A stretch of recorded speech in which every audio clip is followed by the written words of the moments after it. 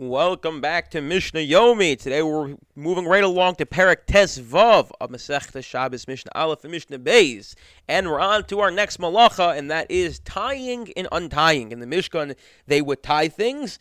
They would tie the nets to catch the fish, which were used to produce dye, and also there were times where they had to untie some of the knots if they made too many, or sometimes it was necessary to untie them in order to make the net larger or smaller. Says our Mishnah, the only type of knot one is liable for tying and untying is... Sorry about that. Got distracted. I don't know if you heard the alarm, but it's going to be a knot that is... the only knot you're going to be liable for is one that is permanent. So here are knots which one is liable for tying or untying on Shabbos, as in they are permanent. And when we say permanent, we mean a knot that's going to stay in place for a little while. There's a bit of debate. Is it just for Shabbos? Is it for the week? Is it for 2 weeks? Okay. These are knots that are ordinarily are considered knots that are permanent.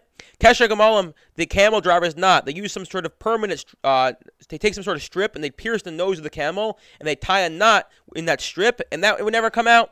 The Kesha Svinin and the sailor's knot, which was a knot they permanently leave in the hole in front of the boat. These one is liable because again they are permanent knots. Just as one is liable for tying them, one is also liable for untying them because that was done in the Mishkan. Rav Meir Omer Kol Kashu Yochel Atir Ba'achas. Says Rav Meir, if you have a knot, even if it's there permanently, but you can use one hand and untie it, Ein Chayav L'Lem, you're not liable for it because it can be done so easily. You can easily undo it. Therefore, it's not considered a permanent knot. Rather, it's a temporary knot.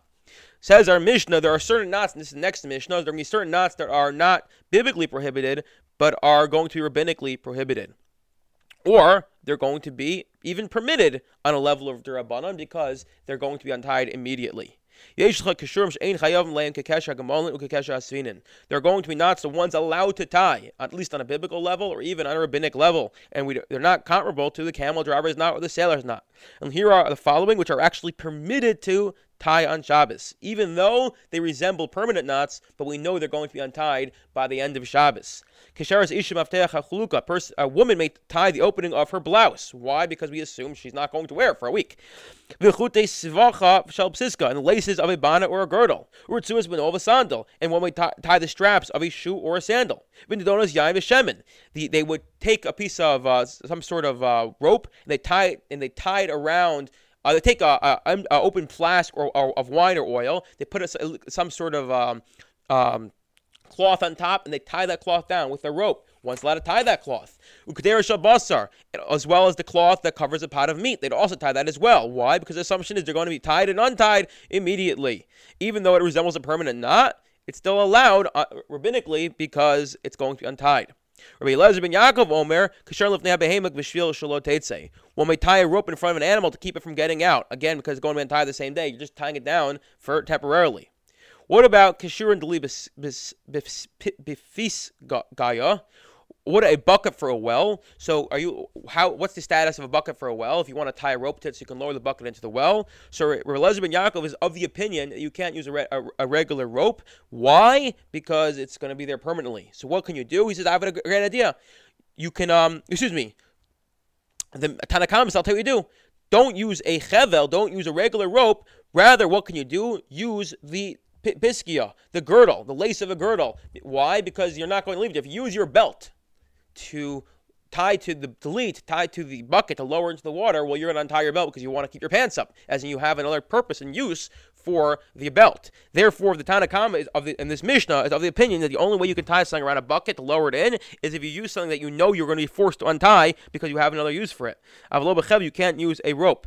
Rabbi Yehuda permits you to use even a rope. Why? So the Gemara points out he doesn't allow you to use a regular rope. He allows you to use a weaver's rope. Why? Because the assumption is the weaver is going to untie it because they need the rope in the same day. Whereas the previous Tana of the Mishnah, the Tanakh says you can't use a weaver's rope. But at the end of the day, you're going to, no pun intended, you're going to need the weaver's rope. The weaver's going to need his rope. And the answer is because a weaver's rope strongly resembles a regular rope, so people may get confused and think if you can use a weaver's rope, you can use any rope. Therefore, the Tanakh says you can only use something that's clear it's not a regular rope, it's not an ordinary rope, and it's going to be untied right away. And Yehuda says, no, you can even use a weaver's rope so long as you know for a fact you're going to untie it. as in the weaver's going to need his rope, so we don't care that it resembles an ordinary rope. Then our Mishnah concludes with a general rule. Yehuda gives us a general principle.